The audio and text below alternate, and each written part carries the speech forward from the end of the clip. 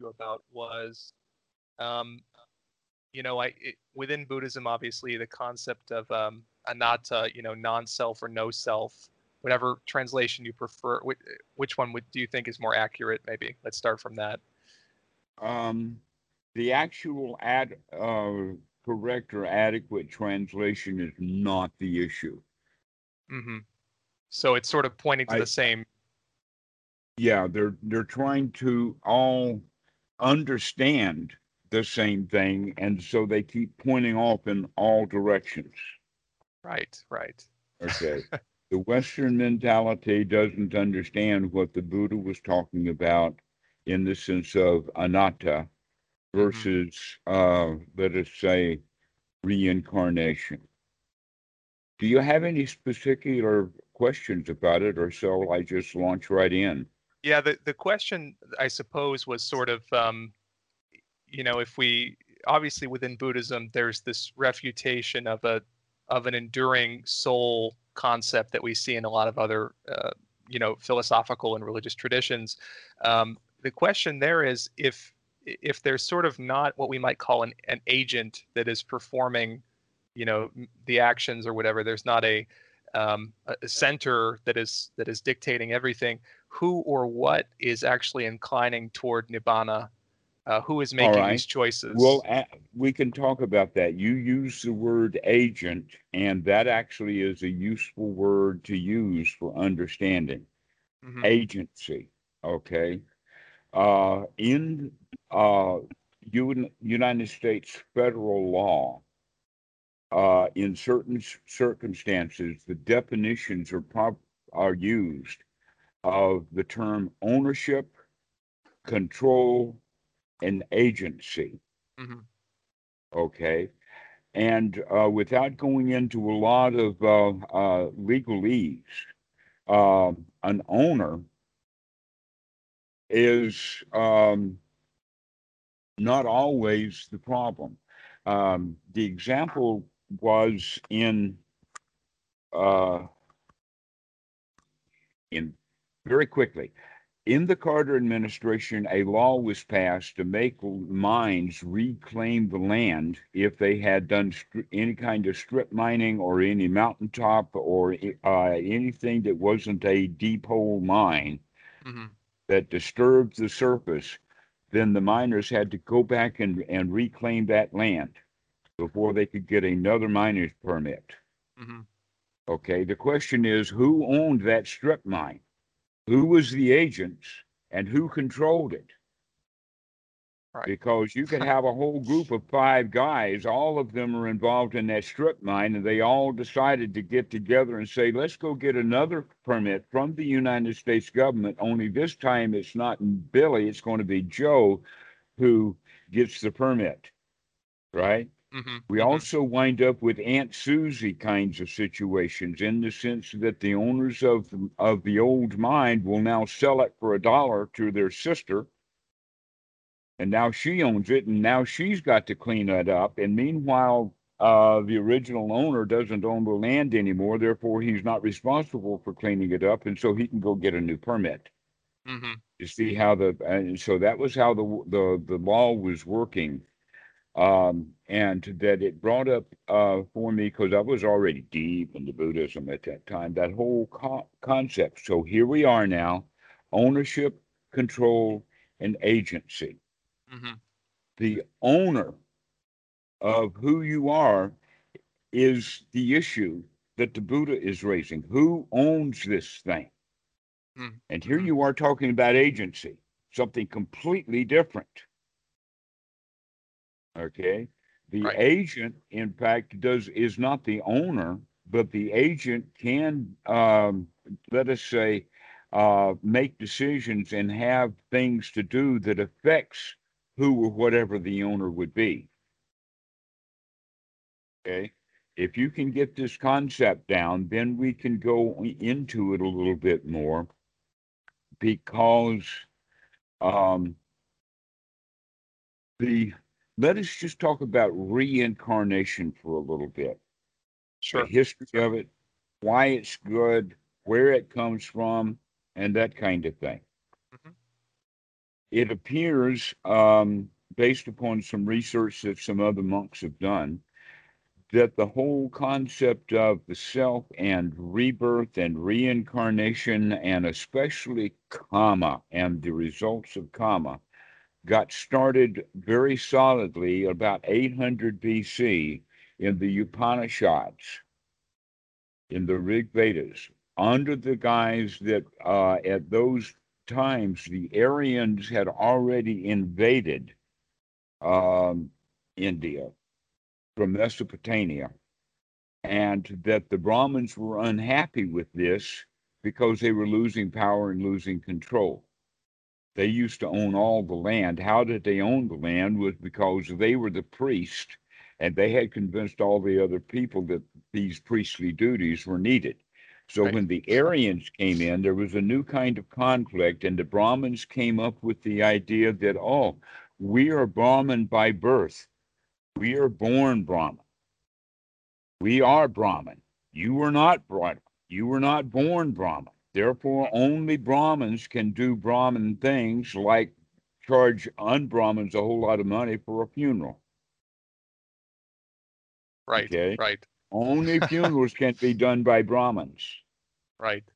All right? Just like Making the only funerals niche. in Yeah. America have to be done by preachers. Right. Right? Right. Except anybody can be a preacher. All he has to do is be a good liar. Within Brahmanism, they've got only one lie.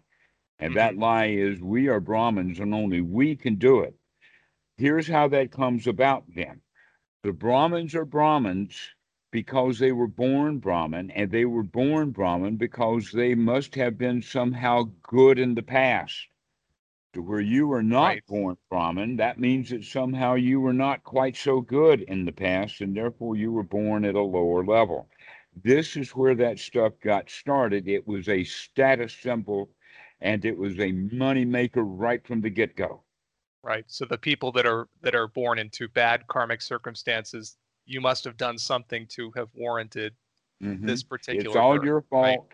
Okay. Right. This is, in fact, the same concept with a different language to it as original sin. Yeah. Yeah. Exactly. Right. Okay. Right. That something happened way deep, dark in your past, and now you're screwed. And not only that, but you need help. You need either the ceremonies or the prayers of the Brahmins, or if you're in someplace else, you need to be saved. Mm-hmm. By us, not by them, but by By us. them, by them. Yeah. No, they say you need to be saved. You've got to come to our creek, Right. Right. take a bath in cold, dirty water, Mm-hmm. in your clothing, vote for Donald Trump, and thou shalt be saved. Right. Oh, and pay some money. And pay Right. some money. It'll get you there faster if you. Right. Okay, so Right. that's where all of this came from, Mm-hmm. and that it's done worldwide under the ideas or the guise that there is something inside of each human being that is controllable by some magic entity like a karma machine in the sky or some god or something like that. Now, you can see how ignorant humans kind of got that idea of personalizing everything. That when we were in children, we personalize our toys. We give our teddy bears names, Oscar Mm-hmm. or something, right? Right. We personalize things. When the little boy is playing with his truck, little truck like this, and he goes zoom, zoom, zoom, zoom, zoom, in his mind, that's a real truck.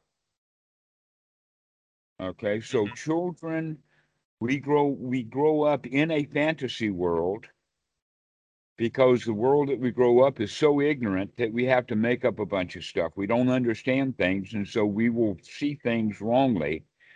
And that gives rise then to be for humans to be susceptible to older people who will lie to them, and we believe it. Okay.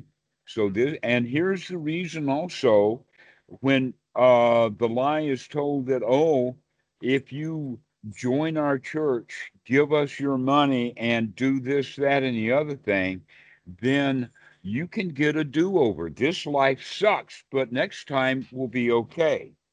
Right. Right. Okay. So it's a promise for the future. Mm-hmm. Mm-hmm. Okay. Either the next life or heaven after you die or something like that. But you can see that built right into the culture too, in the sense of, okay, Billy, learn your ABCs, do your one, two, threes. You're in the first grade now. And when you get a year's done of this, you guess what? You can go to this great big heaven in the sky called second grade. Right. Right. And when Yeah. you're in second grade, then the third, then okay. And so it's Mm-hmm. always promise of the future and promise of the future. And so the guy now eventually graduates from high school. Now he's got to go to college. He gets into college, he gets his bachelor's degree. Now there's graduate school or whatever, but eventually we get the job, and to nowhere is any of those next steps heaven. We Right. never get our reward. We are So it's always always going from one disappointment to the next disappointment to the next disappointment, and we never got what we were promised. right, and this drives this whole chain of becoming. Right. It's always I will Always be. I becoming. will be. I will I be. will be. Right. I will be. Exactly. Yes. Yes. Right. Exactly. All So right. within the context of Buddhism, of course, within right view, there's the statement of, the mundane right view. There's the statement of there is karma, there are beings born spontaneously. Is this basically maybe a way of the Buddha laying out the fact that compared to the supramundane view, he was teaching these teachings to people that were already familiar with Hinduism, right? So this Yes. would fit into their worldview. So in some ways, karma, or in all ways, karma was a cultural carryover, not the true Exactly. Now teaching, let's right? look at something else. Hmm. In fact, that the Buddha was making. You just made a reference, by the way, to Sutra number 117 in the Great 40 and ordinary right view. There's more to it than that we need to look at to get an understanding, and that is that ordinary right view is basically marching orders for culture. Hmm. It's marching orders for our society in the sense that if 100% of the people had 100% wrong view 100% of the time, we wouldn't have a culture. Hmm. We would have one dead warlord after another because his lieutenant just shot him. Okay. Right. It's conventional in the conventional mechanics. This is how, you know. No, actually, yeah, it's ultimately conventional in the sense of Darwinism of the dog eat dog world, or in our case, cannibalism, Right. animals eating animals, okay, eating Right. each other. So, um, we would have a chaos, Hmm. okay. Hmm. How did the very, very first human ever convince the very second human to do what he was told to do? Force. Right. Exactly. This is exactly what the first, or let us say, ordinary right view is based upon force. Hmm. If there is no force that's useful, then everyone will hold a wrong view. I generally talk about it from the perspective of that wrong view has a catchphrase or a motto. That phrase is, I can get away with it. I can get away with anything. Right. Right. Okay, I can kill cattle on this side of the river and come kill them on this side of the river. Nobody's going to do anything. Or I can drive by and shoot my gun and kill some child on the pavement and go off and I'll get away with it. Okay, this Hmm. is the whole idea. But basically, it's based in the ignorance of the person is really not getting away with anything because he was by his own desires and his own ignorance forced into doing that despicable act. But he wanted to do it because of his desires. Okay, so it was ignorant desire that forced him into it, and he thinks he's free to do it, but he's not free from doing it. Right. And this loops back into the agency question, right? About sort of what's driving the, as you might call it, the human Exactly. machine, right? The mind machine. So from that point of view, if we take that as the example, when it comes to the inclination toward nibbana, the inclination toward liberation, um, is that would you be able to characterize it in such a way of saying that the inclination toward liberation is maybe a truer or more natural state for the mind? So it's, in other words, when it drops these, as you call them, so the force of delusion, right? The force of aversion, the force of whatever that's compelling someone to do the wrong action.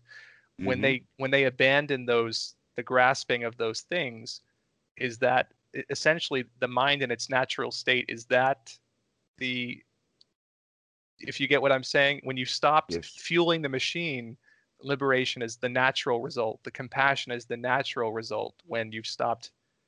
Is that essentially how you'd? Yes, absolutely. And not only that, but the point that you're making is integral with the Buddhist teaching in so many different places. Okay. Even the definition of the word nibbana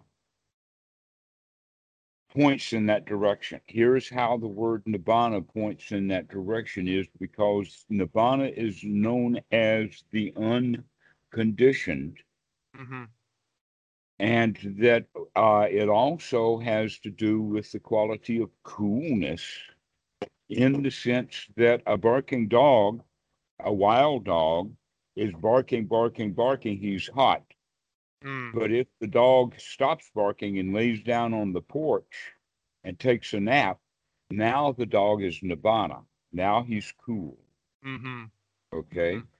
When you have food in the pot or in the oven cooking, the heat of the fire makes it hot. It cooks the food. But as soon as the food comes out of the oven, like a pizza pie, this happens sometimes that people at the restaurant, they get their pizza pie, they take a bite of it and they burn the inside of their mouth, especially the cheese Yes. on the roof of the mouth. Okay. So the pizza needs to nibbana, and it nibbanas because it's no longer being conditioned by the heat of the oven. Mm-hmm. Okay. Now, Western mentality, when they hear that concept of nirvana being unconditioned, they get the idea that it's unconditionable.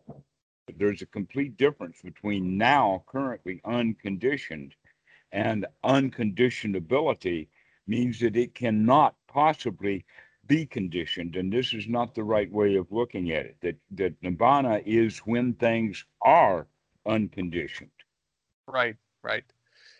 From that framework or that point of view, I was wondering if you could touch upon briefly.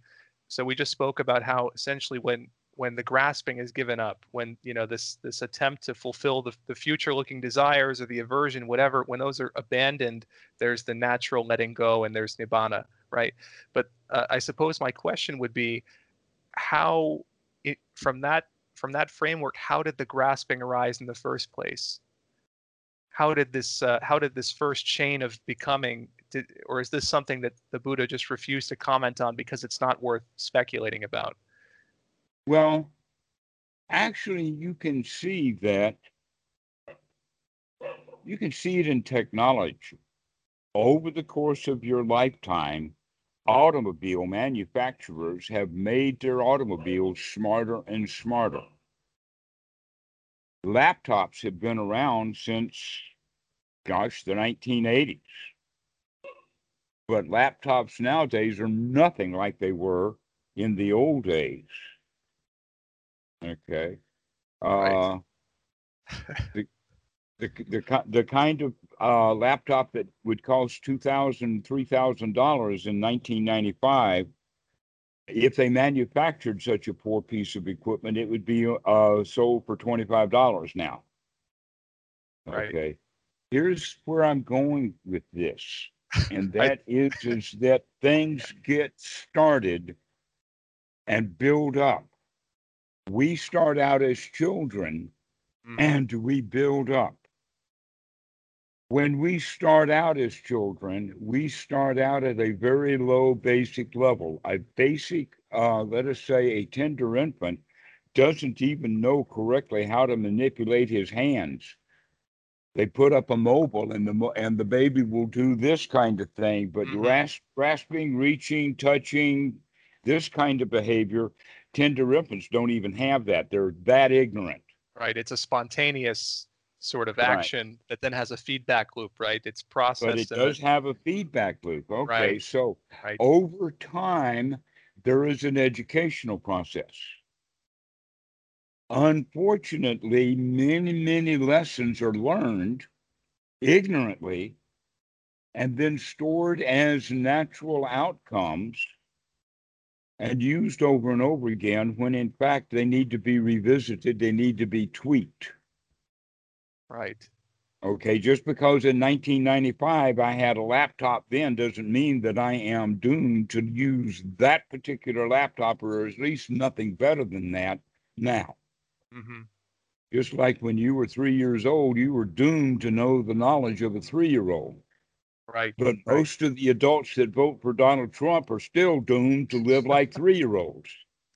Well, you triggered a very funny feeling when you mentioned even the first sentence about this idea of technology and the advancement, because you know it triggered within my mind, right, this a sort of fractal picture of this development, right? You can even look at, for example, scientists are still baffled how the first life came to be animated and sort of, you know, when we look at the development of a planet, and it's a totally blind process, right? It's just things happening in such a way that, for example, this bundle of organic matter manages to grasp onto something, this bundle of, and over time, right, there's the consciousness of an It organism. all has to do with valence electrons. When It's you either yes, don't have enough, or you have too many, then things fit together and there's right, no end to it. There's just right. no end to these molecules sticking And together. it goes all the way down the line, right? All the way down Oh, to, we're going to see it probably with artificial intelligence, right? Where eventually it will have this self-referencing consciousness that will be able to develop a self construct eventually, let's not presumably. go into the area of AI right now because AI has something that we don't have. Do you think it's And it will always have it. It's called an off switch. that's a good point. Yeah, Yeah. right, AI always has an off switch. right, It has to have energy. But guess what? You've got a kind of an off switch. It just operates differently in the sense that if you don't have enough energy, then you will wind down and die. However, you know that, and it's part of the built-in system that you have a self-preservation instinct built in right. to make sure that you get the resources that you need. Evolutionary drive. AI Yeah, is trying to solve a particular function, and all of its attention is on this function, and it does not have self-referencing about the machine because that AI software is going to run on almost any hardware. right, right. Okay. Yeah. And So there's still and the, yeah, there's the biological self-preservation system that runs, you could say, most of the human experience, right? If there's not sort of attention given to that aspect. there's no reason to do that. What we want, in fact, is for the robots to interact with humans the way humans want the robots to interact. And if Right. the robot doesn't interact the way that the human wants, he just sends it back to the factory. Right. Yeah. If you could briefly, this it's kind of a good segue to the next thing I was wondering about. One of Buddhadasa's perhaps most controversial statements, right? And this is not the controversial part, that jati refers to birth, not to rebirth, right? That this term is just birth. It's not I a Is that description of. Victor Buddhadasa's controversy? I I meant thought it the was mine. controversy. Well, let's just call it then the whole bundle, right, of controversy about the concept of, you know, I remember that Buddhadasa had famously declared that he, in no rebirth, right, that rebirth was this concept that was future driven. It was driven on the concept of lives continuing, that birth comes once, death comes once. I was wondering if you could elaborate on either your or his or both positions about the idea of, is there such thing, again, this is probably speculative here, but beyond death, is there a continuation of awareness in any form? Because obviously the human mind struggles with the concept of void, right? We can't wrap our heads around the idea of no sensory. Are you planning on dying in the next 24 hours? I plan on dying at some point, hopefully not in the next 24 hours. But obviously it's a perennial question for human Okay. beings. Well, if That's you get very 24 hours notice, call me and we'll discuss it then. okay. I'll put that on my my list if I ever get notice. Okay. For now, I'll focus, as you're probably suggesting here, I'll focus on the next immediate moments of my life as they're coming and going. Now we're getting someplace. You see, if in fact all of life's troubles have to do with the fact that the individual is having unwholesome thoughts in his mind, regardless of whatever they are in this present moment, then the only time that we're going to be able to do something about those unwholesome thoughts in the mind is in this present moment. Yes. Not next week, not even 24 hours from now. Or 80 years. Or 80 years, or how about 300 or 3,000 years? Right. Okay. So here's the point about the actual teachings of the Buddha is that it's about immediate, it's about right now. And that means that the past and the future, even the immediate past and the immediate future, is still past and the future. Midterm past and midterm future is still past and future, and very, very long-term past and very long-term future is still past and future. Mm-hmm. That's the important point, is to recognize that. Here's an example of that. Out of Sutra number 38, Sati, son of a fisherman, thought that it is consciousness that runs in circles from this life to this place to the next, experiencing the results of good and bad actions.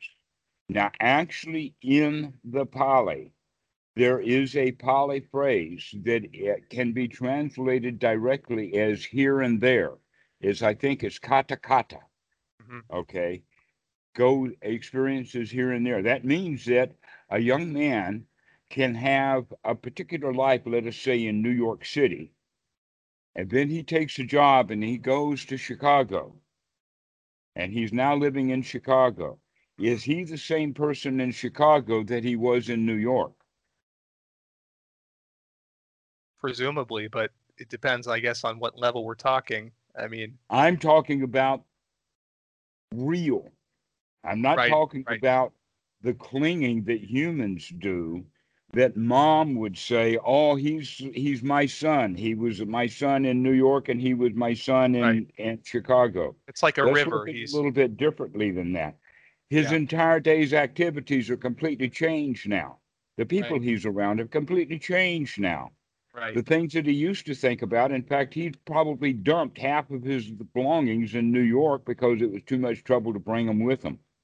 Okay, so now he's got a whole bunch of new products. He's got a new house to live in. All kinds of things have changed. Right. All right. So there's going to be some things that are different and some things that have changed, and some things are going to remain the same. Mm-hmm. But we can't just grab hold of the things that remain the same and say, oh, that's him. Right. And if we investigated on maybe a finer. He got, while he was in New York, he was extremely frustrated with his boss. Now in Chicago, he's not frustrated. Okay. Right. Frustration or non-frustration, that's different. Okay. So here's the thing now. If in fact, the man who moved from New York to Chicago gives up his past and no longer remembers or thinks about or pines for or wants New York, and he is completely sufficient to live in Chicago, Isn't that exactly the same thing as, in fact, New York was a past life 2,000 years ago, or maybe even 50 years ago? Right. It's the same thing. Right. It doesn't matter. Okay. The Mm-hmm. point is that things happen new. Everything is reborn. Mm-hmm. And the word jati, by the way, does not mean birth exactly the way that the English language word means birth. And in fact, even the English language word for birth doesn't mean birth. Mm-hmm. Mm-hmm. Okay, it means a hammock or it means a bay. A berth is where a ship parks. Right. Okay, and when it does, it's in its womb. Mm-hmm. Right. Ta-da! So Okay, so we so could say, actually we yeah. could say the birth of the blues, the Mm-hmm. birth of a nation. You Mm-hmm. hear that used all the time like that. And so, um, uh, let us say, but in an old book, if you read the word birth in an old book, then you have to only have one definition for it rather than having to figure out from a choice of a wide variety of definitions and what was it meant at that particular time. That Right. in fact, the word jati does not mean birth at all. What it means is start, Mm-hmm. just like the word birth often means the word to start, like the birth of the blues, the birth of a nation, Mm-hmm. right? That's the start of it. So why does Bhikkhu Bodhi and the other translators translate the word jati as the word rebirth, absolutely intentionally placing magic in a word that originally had no magic in it?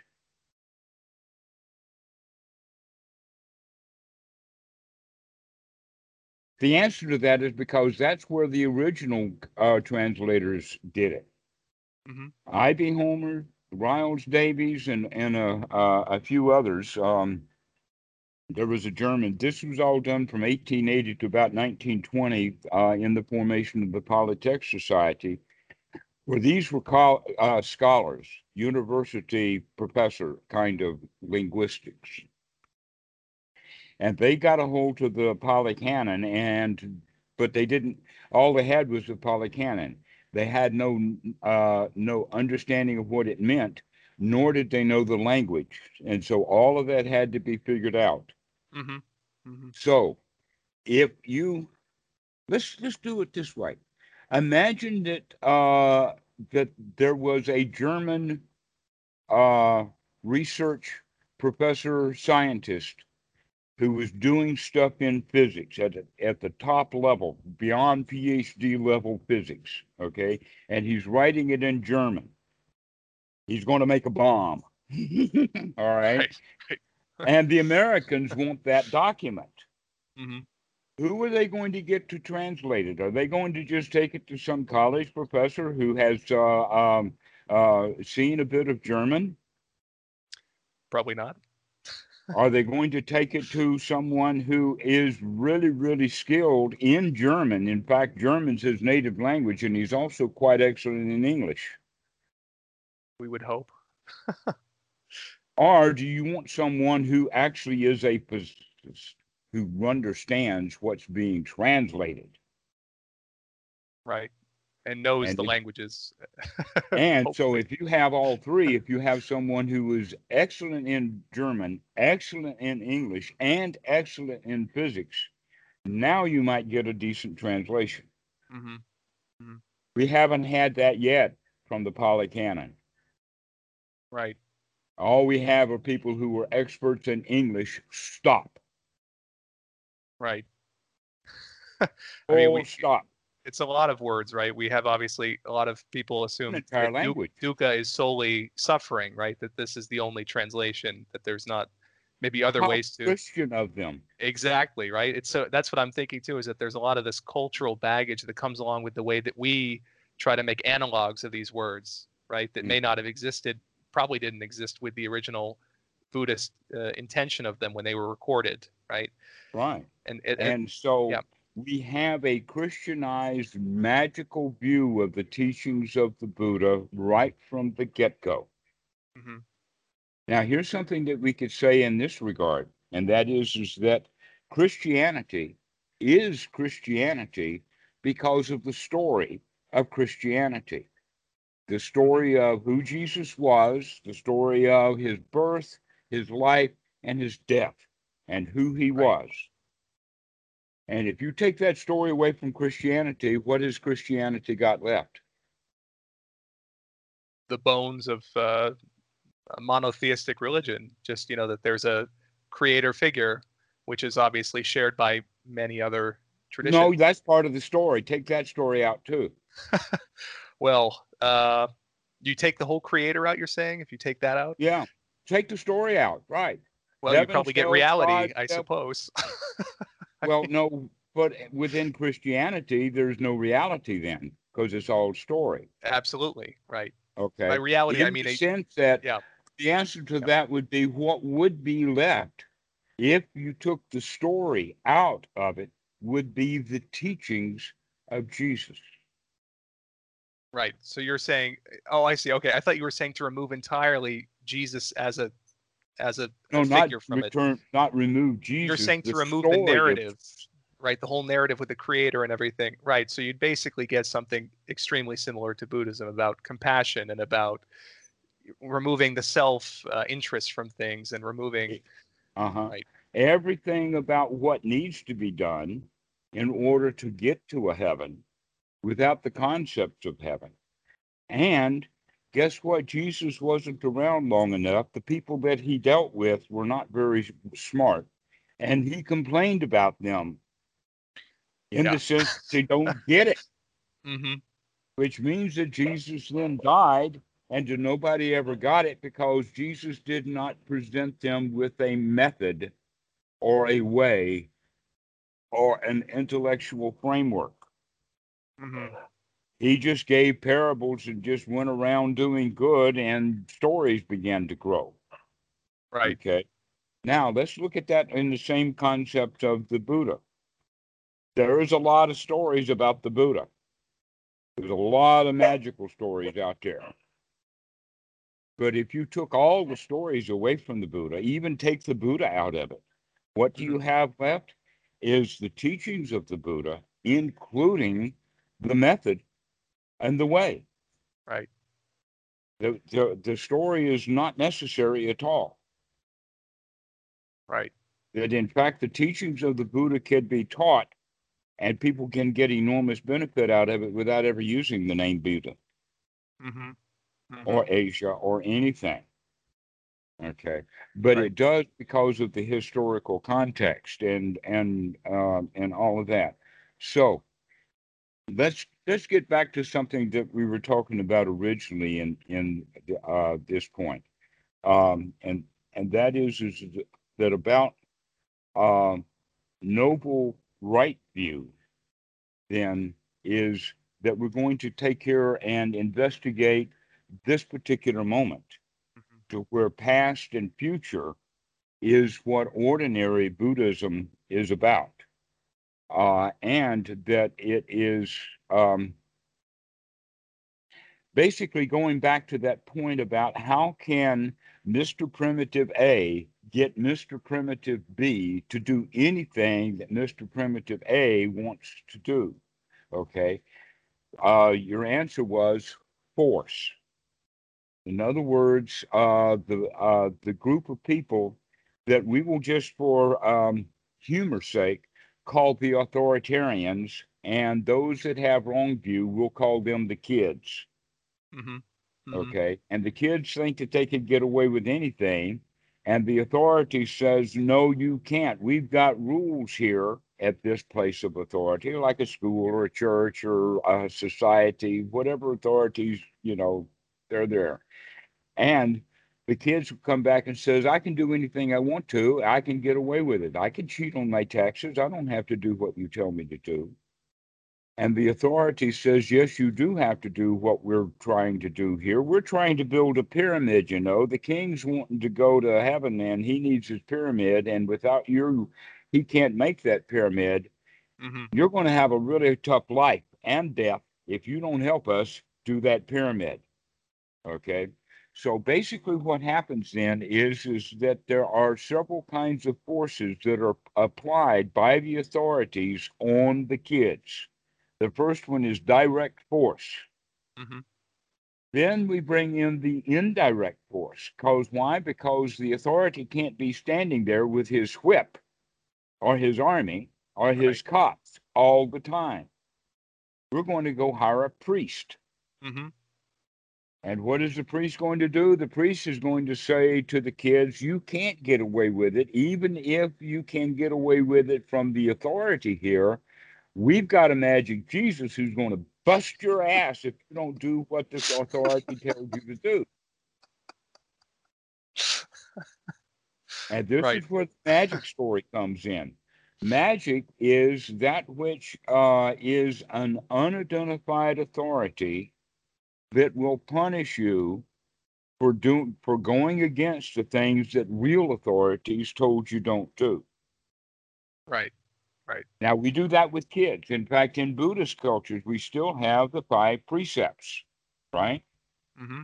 Mm-hmm. Basically, what the authorities are doing is they're trying to do the kids a favor. They're trying to teach the kids the distinction between right and wrong according to the authorities. Right. But the kids are too stupid to see the distinction between right and wrong. So the authorities have to add an extra weight on the scale. They have to put an extra thumb on the scale, in the sense that it's not just happenstance or just sequence of events or cause and effect that's going to guide the karma. We're going to put our thumb on the scale by telling you, oh no, we've got a story here. And the story is if you do badly, you're going to go to hell. Right. And so it basically is a control mechanism to control people Mm-hmm. while the the the boss with the whip is not standing there. Right. In other words, we can make the slaves work in the field without having the bullwhip in the field with the slaves. The slaves will go out into the Mm. field and till the harvest all on their own, give all the products to the boss, Yep. just so that the boss won't beat them. Uh, as a maybe a very sloppy analogy here, what I was thinking about, right, is of course, so the Buddha spoke about some of these views as being right view, but the mundane form of right view, right? So the one that if lay people back then they didn't know anything about any of these. Let's say they didn't do any kind of formal practice. They didn't actually investigate the nature of the mind, but these are the things they're told are good to do. They're going to do them. In some way, it makes me think almost of how if one owns a dog, right? One has a pet dog, and there's a road nearby, one might put up an electric fence for the dog so that the dog doesn't need to know because the dog may not understand, right? That there's a road there and cars go down it.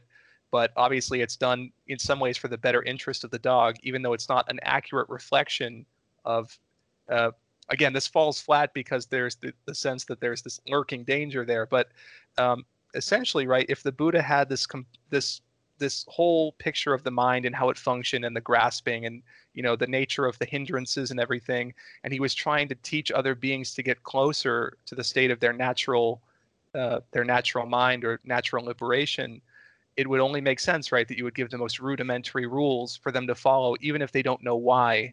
If you tell them this is good, this leads to good things, they're more inclined to get closer to. If it's benign, then this teacher will assist the students to do things that are in their best self-interest. Right. But normally, the authorities do not have the self-interest of the kids. They Right. have their own best self-interest in It can mind. be used both ways, right, to lead to a certain end.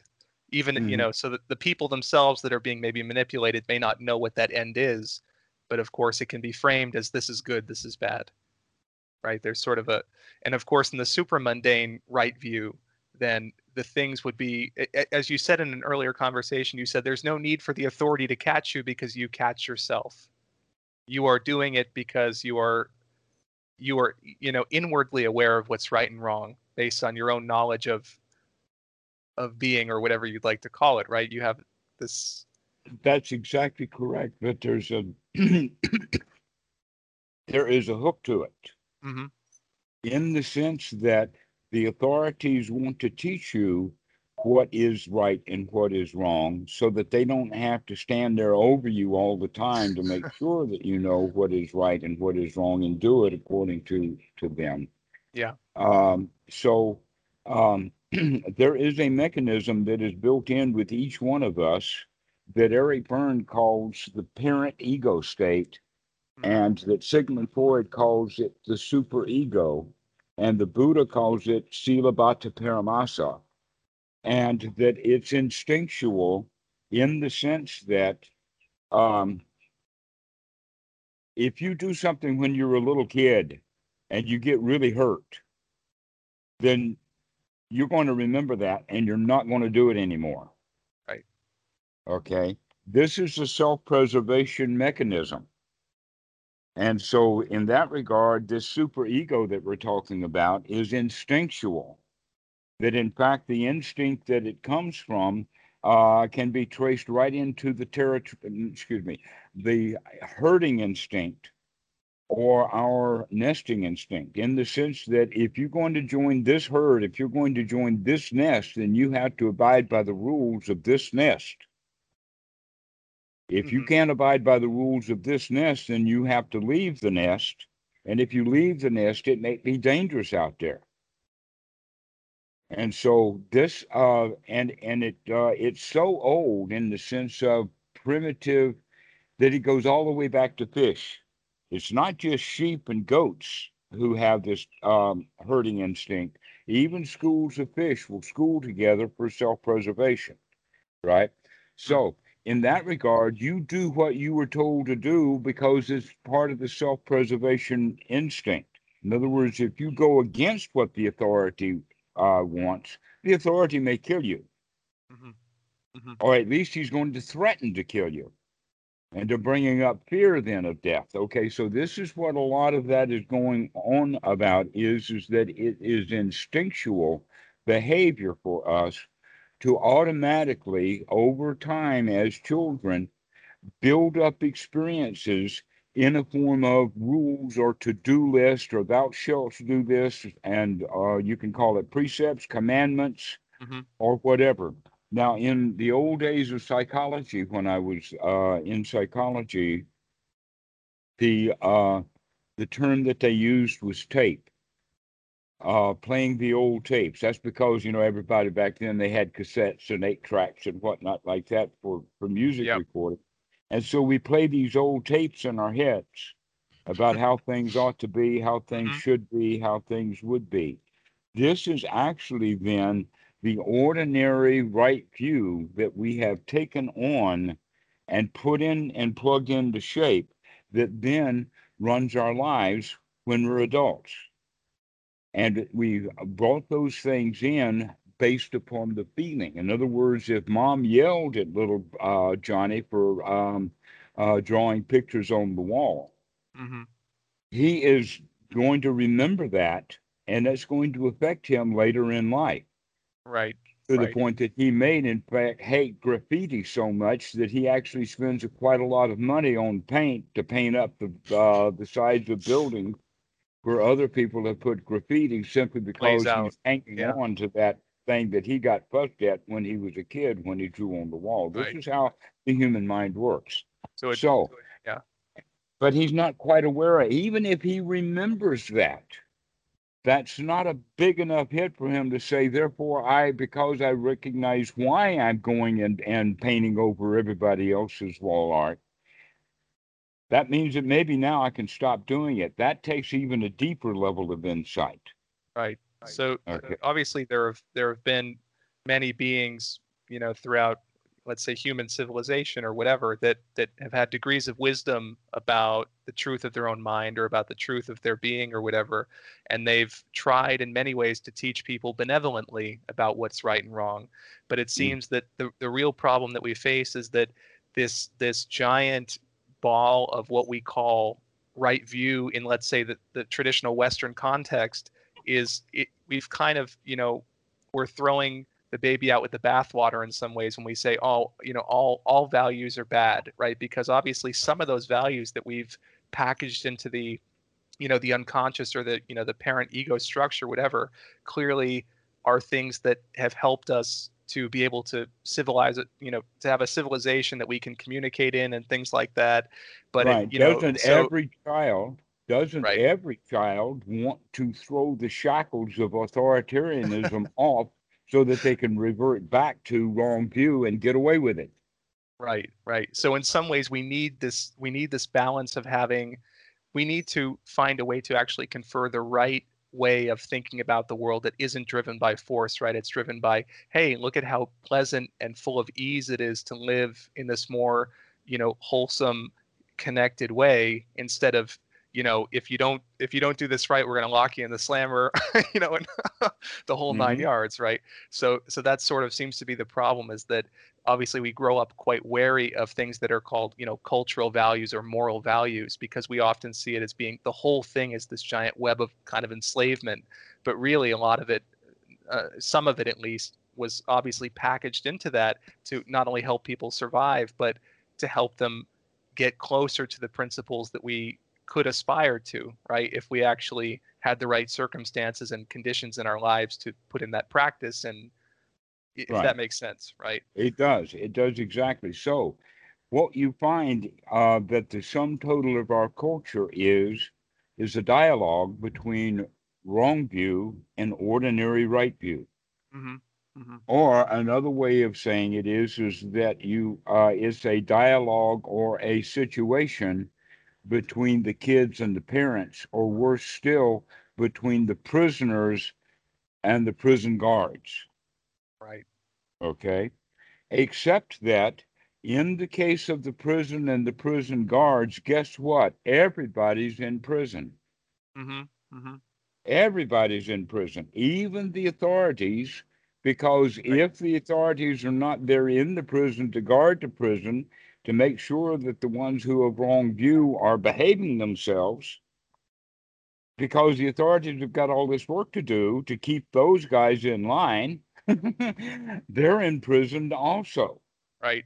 I had a buddy who was a prison guard who said the exact same thing. He said in prison, everybody's in prison, because that was why he got out of it. He said it was just this huge, the suffering just runs your life when you're confronted with that day in and day out, this reality of what's going on, not only between the guards and the prisoners, but the prisoners between themselves, the authorities to the prison guards who are doing the grunt work, and it's And so it's always this and this. Even when a new prisoner comes in, he has to Mhm. come in under all of the other prisoners and under all of the guards.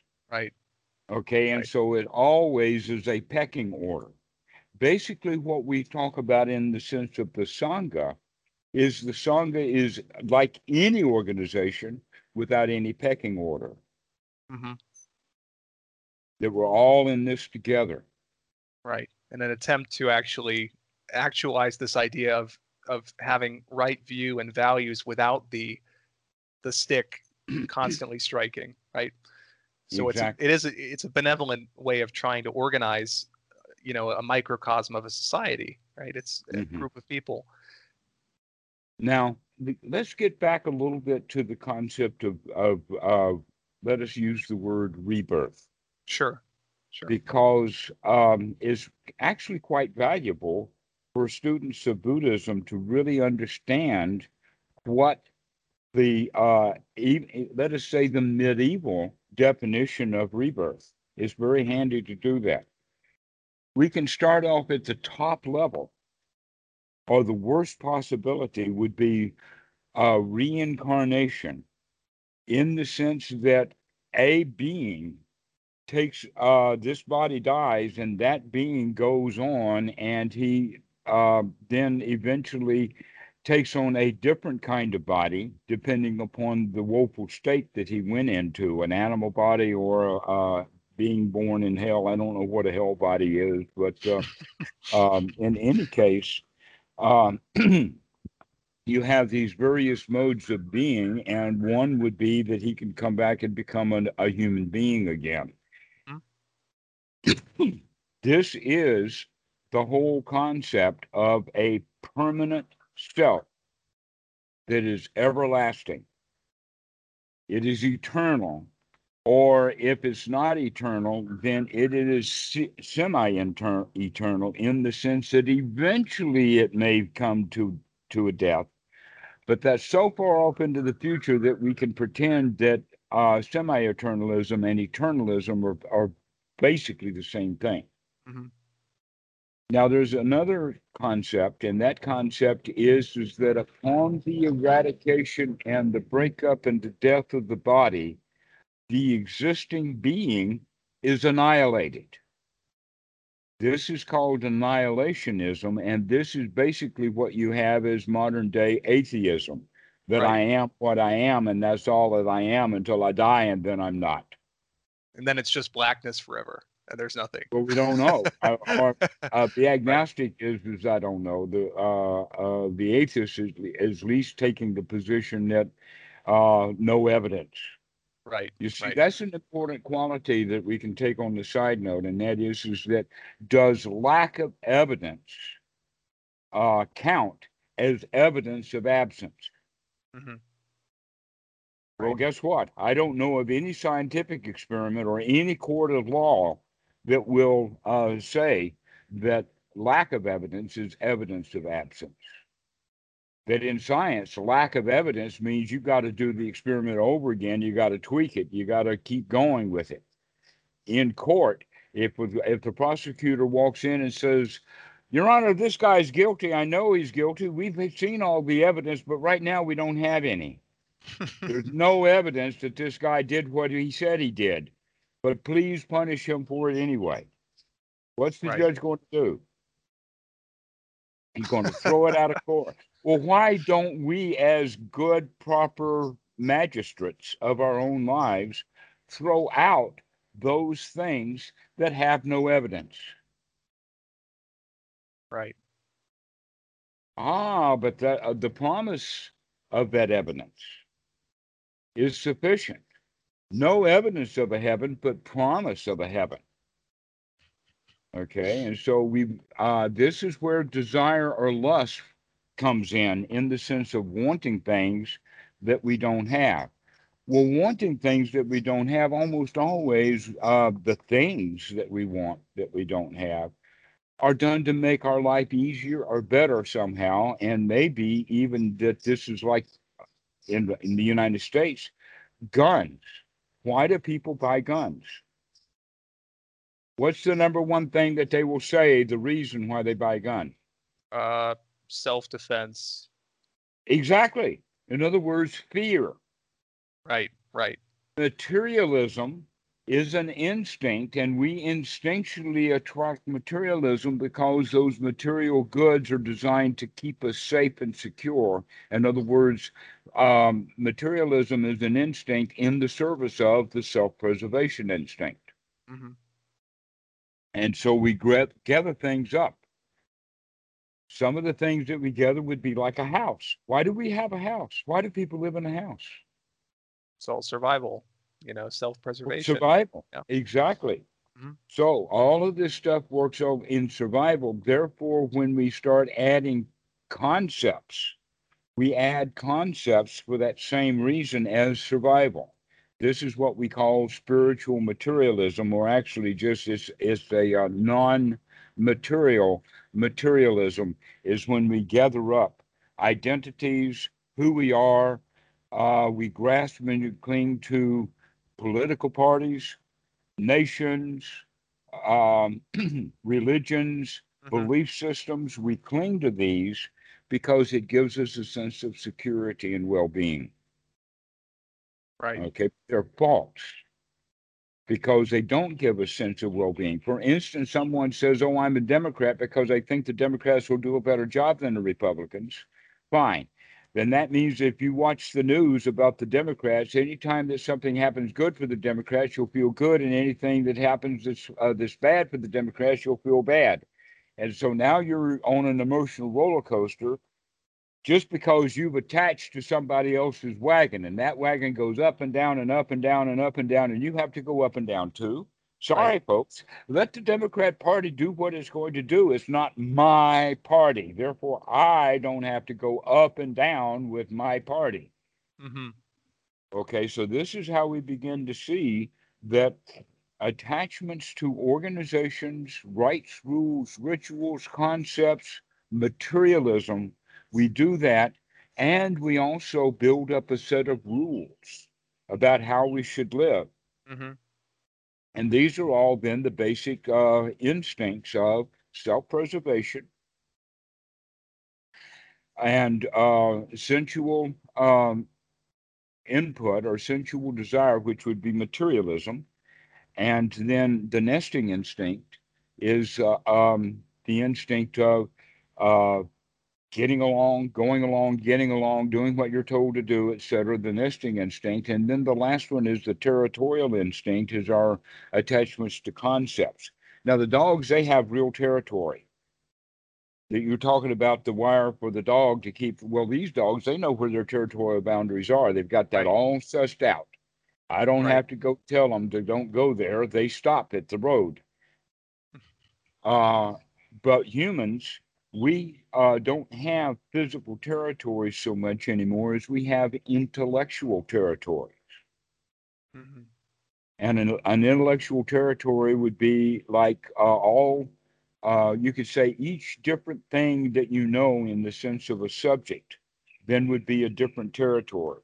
For instance, mathematics would be a territory, but inside that territory, there's a lot of little sub-territories, et cetera, like this. And so the territorial stuff for the human is quite vast.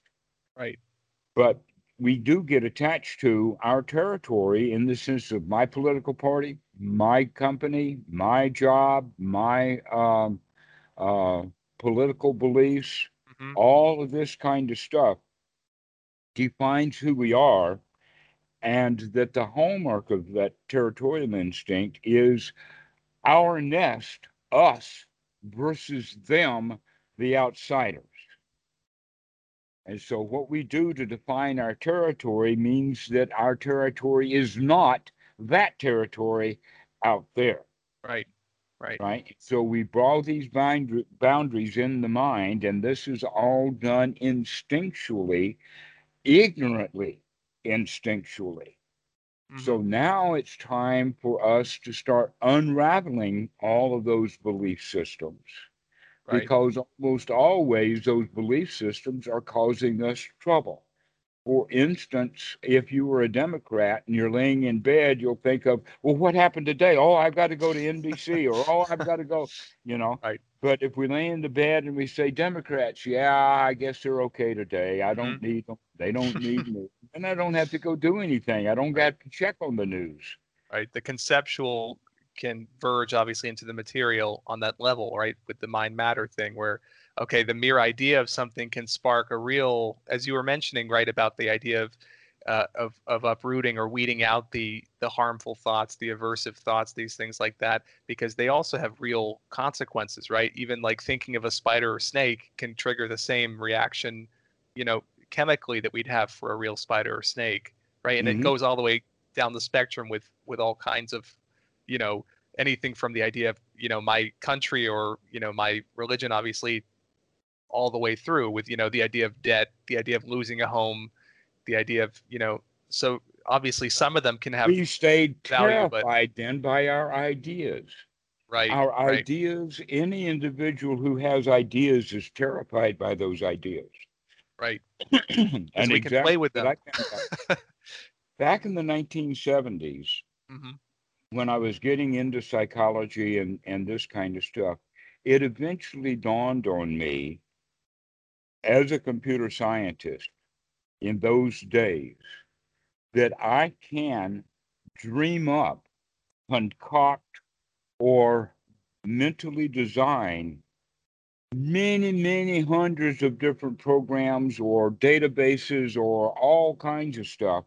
And yet I cannot manufacture any of those things. That my mental um, manufacturing, putting together uh, the conceptualized mind is way, way ahead of reality in many ways. For instance, you talked about AI. guess what? AI is nowhere near what people in general think it is. Why? Right. Because all Right. they think it is has to do with fear of it. Right. Or wild dreams about what it could do, or Mhm. yeah. And Right. so some people are going wild with how marvelous their wild dreams are, and other people are going wild with how terrible it's going to be. But either way, it's like this imaginary drug, right? It's just Exactly. right. Which means now that these concepts Hmm. out of the territorial instinct, these rights, rules, rituals, laws, ways of doing things, which we could actually call critical mind. And that critical mind basically is the authority of that uh, right ordinary view. Right ordinary view is a set of laws, rights, rituals, the way things that should be in order to have a perfect world, except that they never get a perfect world.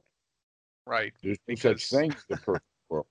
right, because then of course And trying to impose it on other people leads to right, exactly. You were just right. about to get, you just made my next point. And the reason for that is because the authorities think their perfect world is being able to control all of those other people who have wrong view. And Right. all of the Right. wrong view people, they think their perfect world is to get rid of those authorities. Yeah, because when you set up this conceptual divide, right, of like, okay, so if somebody sits down and says, right, I've put on paper the 10 rules of the world, the 10 commandments of the world, and somebody says, well, number 9, maybe we could tweak it this way.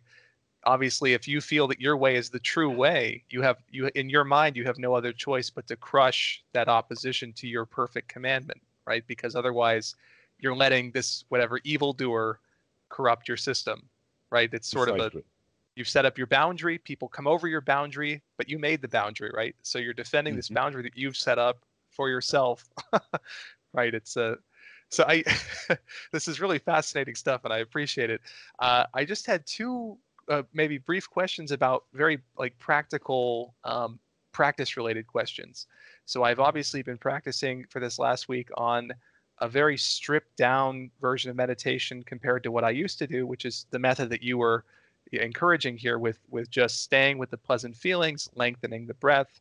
And I had the two questions. The first of which was sometimes when I'm doing this practice, about 20, maybe 15, 20 minutes in, I get to a point where the piti and the sukha build to a very, very strong level. There's the whole body is sort of radiating with these feelings. The trouble is that at that point, I start to feel that the breath is becoming the abdomen becomes sort of tense. There's a tension that sort of is building, and it becomes taking longer breaths feels either difficult or very rigid with the breathing. And I was wondering if that's normal, and if it's not, then what you would recommend to work with that. Well, it would be if you're actually breathing, let us say in a new way, Hmm. then you're going to be using a few muscles of the body in a new way, Right. which means that those muscles now need to be exercised in a new way, and that there's going to be a certain amount of muscle fatigue with that. Hmm. Part of your job is to notice this, to notice what's happening with the body and make the adjustments that you need. And you can make adjustments with the way that you breathe. For instance, you can breathe in a more relaxed way. If you're beginning to see that the relaxed breathing that you have, in fact, does have a bit of tension to it, then experiment to find a little bit more relaxed way of breathing. Hmm. So you're This is working with it. it's Yeah. not rocket science, okay? Right. It's not. But we Right. have the idea, oh, I must be doing something wrong because I'm feeling tension in my long, deep breathing. No, you're doing something wrong because you're beginning to see things that are changing in a way. And Right. And so, there's this reaction to it. Yeah. right, always the not liking is there in the sense Yes. of, oh no, Yes. now what's wrong? Right. And the thing is that in that moment, it's a very strong feeling of liking, and it's sort of I'm noting as it's going through, I'm noting how pleasurable the whole thing is, right? Because it reaches this point where it's the whole body feels simultaneously very light, very airy, but also obviously it's radiating with this pleasure. And there's sort of, then the thought creeps in, well, gee, my abdomen's pretty tight. Something's like, maybe there's some key that I'm not turning, right? And I guess this is where you're saying, hey, just be with it and work with that sensation as it arises, right? This Or is play with it rather than play work. with it. Yeah. Yeah. Don't Right. work with it. Play with it.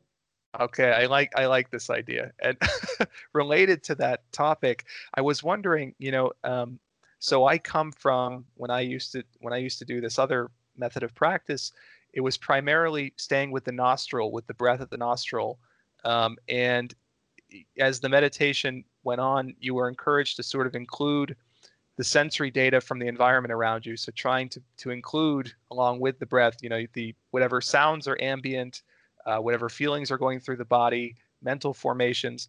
I was wondering if you have a kind of a preference for if you think that is a skillful thing to do, or if you think that there's sort of benefit of holding sort of a field of awareness with anything that comes into it, or if you feel that it's more important to stay kind of exclusively focused on the motion of the breath and the accompanying Okay.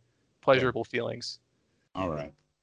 The answer to that is that we were using the breath basically to get out of the sixth sense that we spend most of our time with, which is the thinking mind, the turning mind, the Mm-hmm. conceptualizing mind.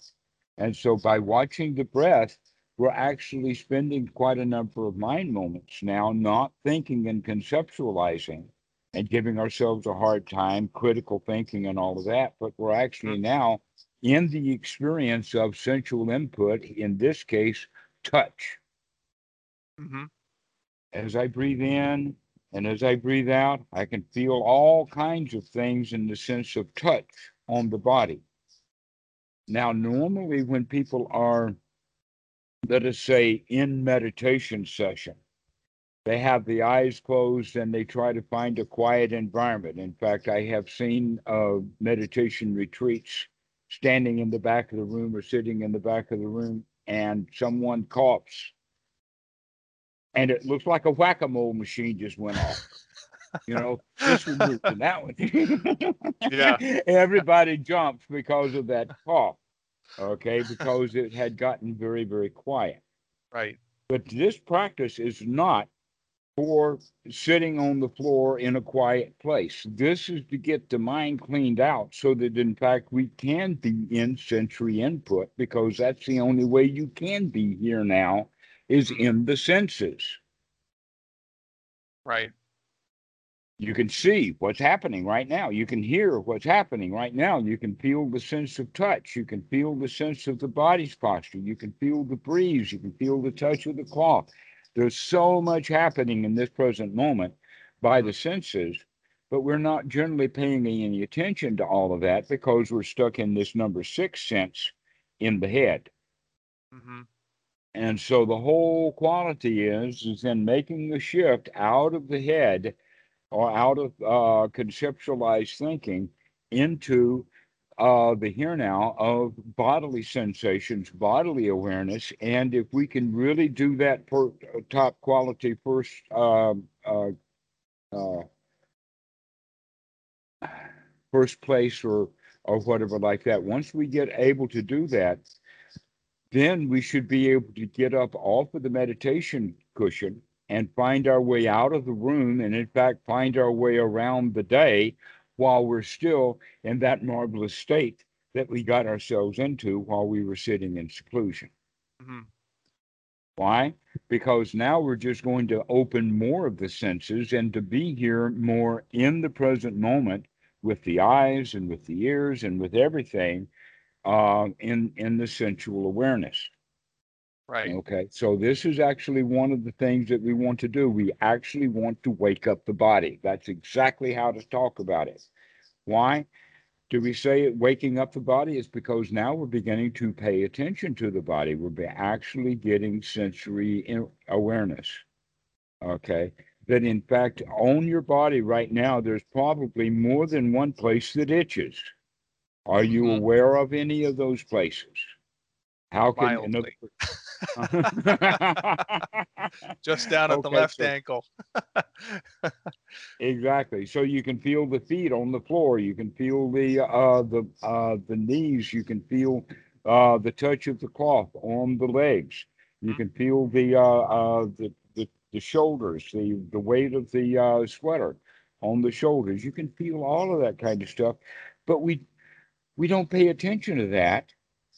First off, because there is so much sensory awareness, little kids, in fact, are almost overwhelmed by the amount of sensory input that they have. Mm-hmm. That they're looking at, in fact, that the problem with autism is that the child who is labeled as autistic merely is having trouble dealing with all of the sensory input that he has. That's why you'll see them in the corner doing this, rocking back and Mm-hmm. forth, is because there's just too much going on. Right. Right. And that the autistic child hasn't learned how to shut that stuff off. Normal kids learn how to shut that stuff down so that they can get more direction because they're not having to deal with so much sensory input. Well, guess what? In that regard, the autistic child, when he grows up, may be better off than the ordinary person because he's not shut down. He's still experiencing his reality of sensory input, to where most of us, we've shut it down. We've gone into the head. We're not thinking about it. Right. While the child is doing A, B, C, he's not thinking about his butt hurts. Mm-hmm. Mm-hmm. Okay. Right. But the So autistic child is having trouble A, B, C because his butt hurts. right. Yeah, it's all being jumbled. So when we're in, like, let's say, having an actual session or just dedicated practice time, um, I know that some teachers talk, they have differing views about this, right? Some teachers will say that in order to reach the first jhana, somebody has to exclude everything else, right? All other sensory input except for the one sensation that they're focusing People on. who are talking like that just Yeah, simply do not know the definition of the word jhana. They don't know right. what they're talking about. The So it's an Buddha, opening, right? Yeah. it's an opening. It's Hmm. not a closing down. It is Hmm. definitely an opening. That in fact, it's exactly the opposite of deep meditation that seems to be the hallmark, or that which Western mentality thinks that because people are sitting in the meditation hall still and quiet, if they're being really good at meditation, that means they're getting more still and more quiet and more still and more quiet, and almost to the point that now they're dead. And when they're completely dead sitting there in the meditation hall, now they're practicing meditation correctly because they are so still and they're so quiet that there's nothing going on. Right. This is not what we're practicing here. We're practicing to wake up. Right. This is what sati is all about, is to wake up into your senses, to wake up and see what's going on, and most specifically, to wake up and see how critical we are of ourselves, Hmm. making basically that same argument inside the mind that the authorities were making. In other words, now we have bought that entire set of archived tapes that we learned from all of our parents, all of our authorities when we were kids, and even the authorities that we have now. Hmm. That we That's how we live, is according to the rules, Right. and we have to make sure that I'm in line with these rules. There's Hmm. a lot of thou shalt nots and a lot of punishments and a lot of this kind of stuff in here, and we need to change those kind of thoughts from unwholesome thoughts of criticism Hmm. into wholesome thoughts of nurturing. Right.